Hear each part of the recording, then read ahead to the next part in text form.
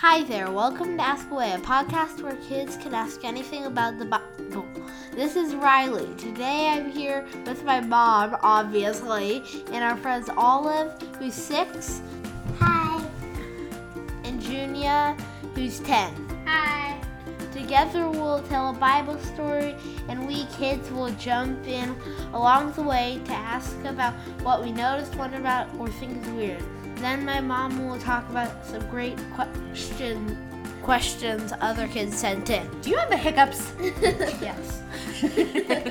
After the show, we hope you'll join in. What did you notice, wonder, or think was weird? Record it as a direct message on Instagram and send it as an email to askawaypodcast@gmail.com or leave us a Voxer message where we're there to Ask Away Podcast. Be sure to tell us your first name and age. The Bible's pretty amazing as it helps us know who God is, but it can also be confusing and new and really different from how things are now. So we want you to know that when it comes to God and the Bible, every question is okay, and you can ask away.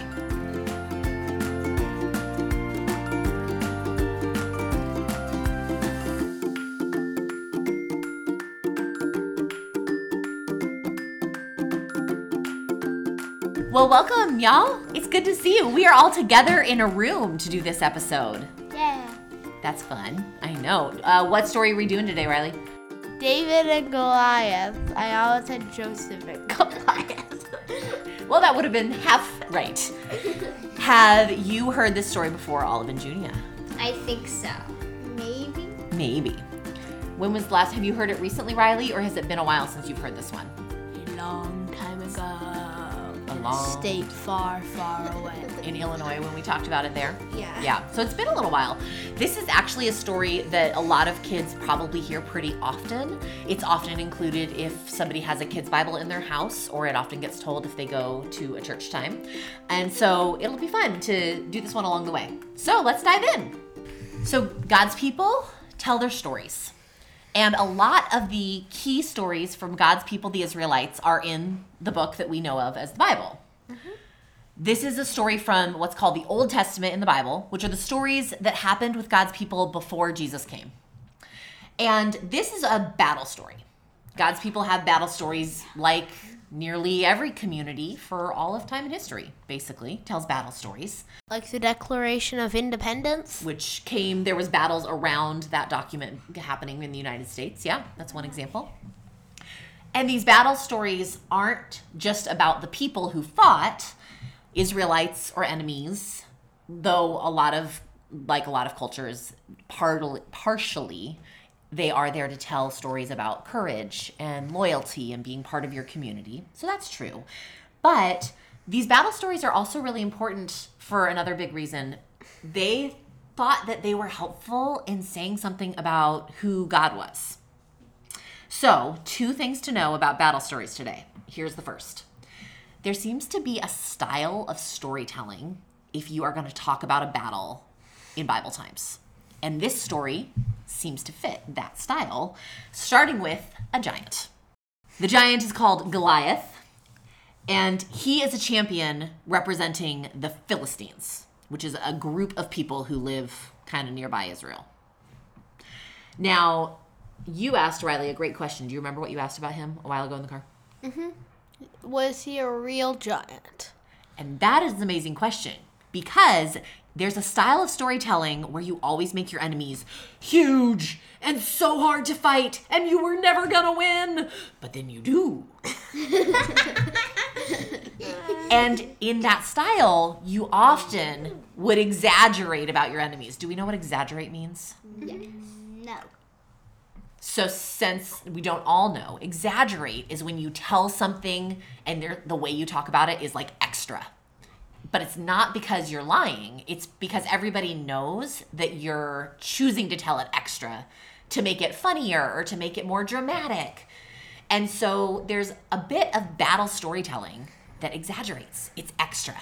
And it just might be that Goliath was not a giant. However, in the Bible, they also are really specific about Goliath. They tell us exactly how tall he is and like how big he was, which was like a little over 9 feet tall.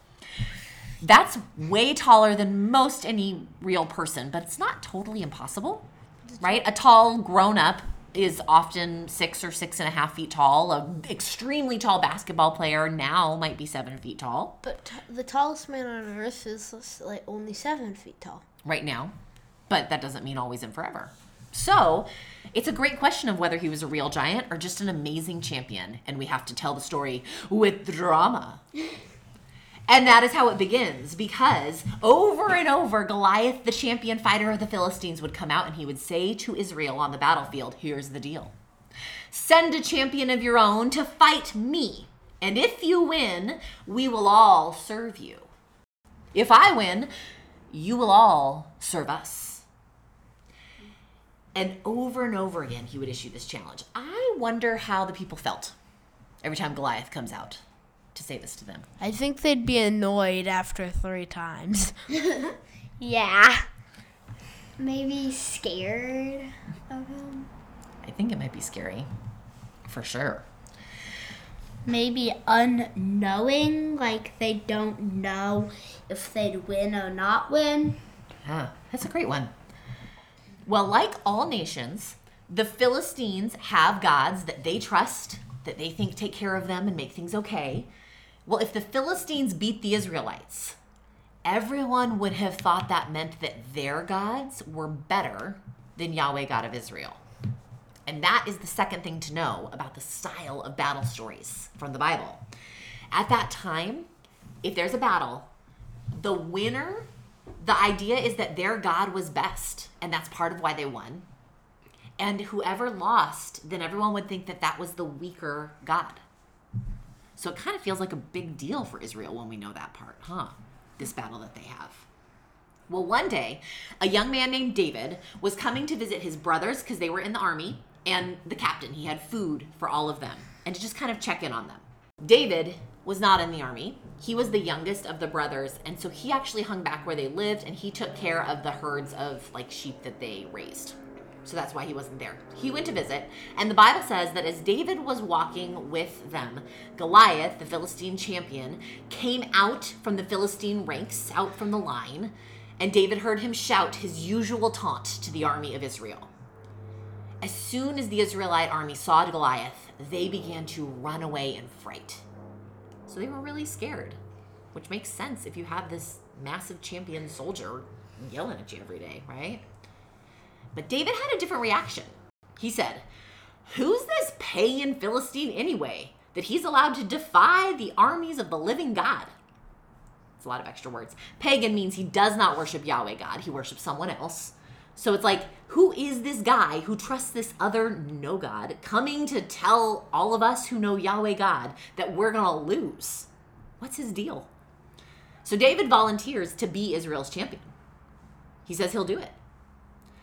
I wonder how the army felt when they started to hear the news that someone had volunteered to be Israel's champion. I think they might be scared, and some of them might actually be angry. Ooh, why might they be angry? Because he might think since he like round up sheep, since he's like a shepherd, then he wouldn't act like he didn't have any chance in the battle because he doesn't like know how to fight. Yeah. Yeah, maybe they're like confused because he's never fought in a war before. I think both of those are amazing guesses. Maybe happy because they finally have somebody to attack him. All of those are wonderful guesses. And I think maybe if it's an army, probably all of those are true. And it does come up, this whole thing that he was a shepherd. And like, what does he actually know about joining the army? However, David comes on and he claims that being a shepherd is actually going to be a really helpful thing. He reminds the king, his name is Saul, hey, when you're a shepherd, you know what you got to do? Fight wolves and bears. And I've done that. And I beat them. So, if I can bop a bear on the nose, I might be able to fight this guy too. Wasn't Saul's name now Paul? That is a different Saul. We meet him in the New Testament. And so there's a King Saul, who was king of Israel in the Old Testament. There is a Saul, part of God's people in the New Testament, who will become Paul after he meets Jesus. Great question. So David says, this is what the Bible tells us he says, Yahweh God who rescued me from the claws of the lion and the bear will rescue me from this Philistine. So David seems to have something in mind about who God is or what God's like that's helping him make this choice to be the champion. What do you guys notice about what David seems to think about who God is? He's really strong and powerful. That he'll help him. Yeah. That God will protect him no matter what. Yeah. I think that's the kind of thing that David has in mind about God in this whole choice. And so Saul the king finally allows it and says, all right, go ahead, and may Yahweh God be with you. So David took the weapon he knew well, a slingshot. And then he grabs 5 smooth stones from the river, and he walks to the champion Goliath. I wonder how David felt at the river while he's gathering those rocks. Brave. Scared. Proud. And maybe all those feelings at the same time. Yeah. 100%. So Goliath saw David and made fun of him. And was like, it's like I'm a great big dog and you're a tiny little stick. And I'm just going to chew you up. And then David saw Goliath and said, I come to you in the name of Yahweh of angels' armies, the God of the armies of Israel that you've defied. Today, Yahweh will conquer you, all of you, and everyone here will know Yahweh God rescues their people, but not with sword and spear. This is Yahweh God's battle, and they will give you to us. I love that speech. It's very dramatic. And so David puts a rock in a slingshot, winds it up to get some momentum, releases a stone, and sure enough, it hits Goliath in the head. And down he goes. Kaboom. So he was just pretending to be a champion or what? That's a great question, right? It was incredibly unexpected. And Israel wins. And the Philistines lose. And the story goes on a bit more if we had the Bible. And there's more details if you read it in a real Bible. But there we are. Wow. Which gets me wondering what you all think about what we see about who God is and what God's like in this story. That that even though he doesn't have like any weapons or armor at all, he can beat a humongous armored and armed man. Mm-hmm. I think that I noticed that God is more powerful than we think. Yeah. Because it's a situation where it would seem like even if God's powerful, this is like a really big deal. You would need God to be even bigger than you'd think. We talked about how David along the way certainly must have felt afraid. We all have times that we feel afraid. Probably not of 9-foot giants. Yeah, probably. But of other stuff, right? Yeah. Like Ants. ants. Yeah, Riley does not like ants. They really creep him out.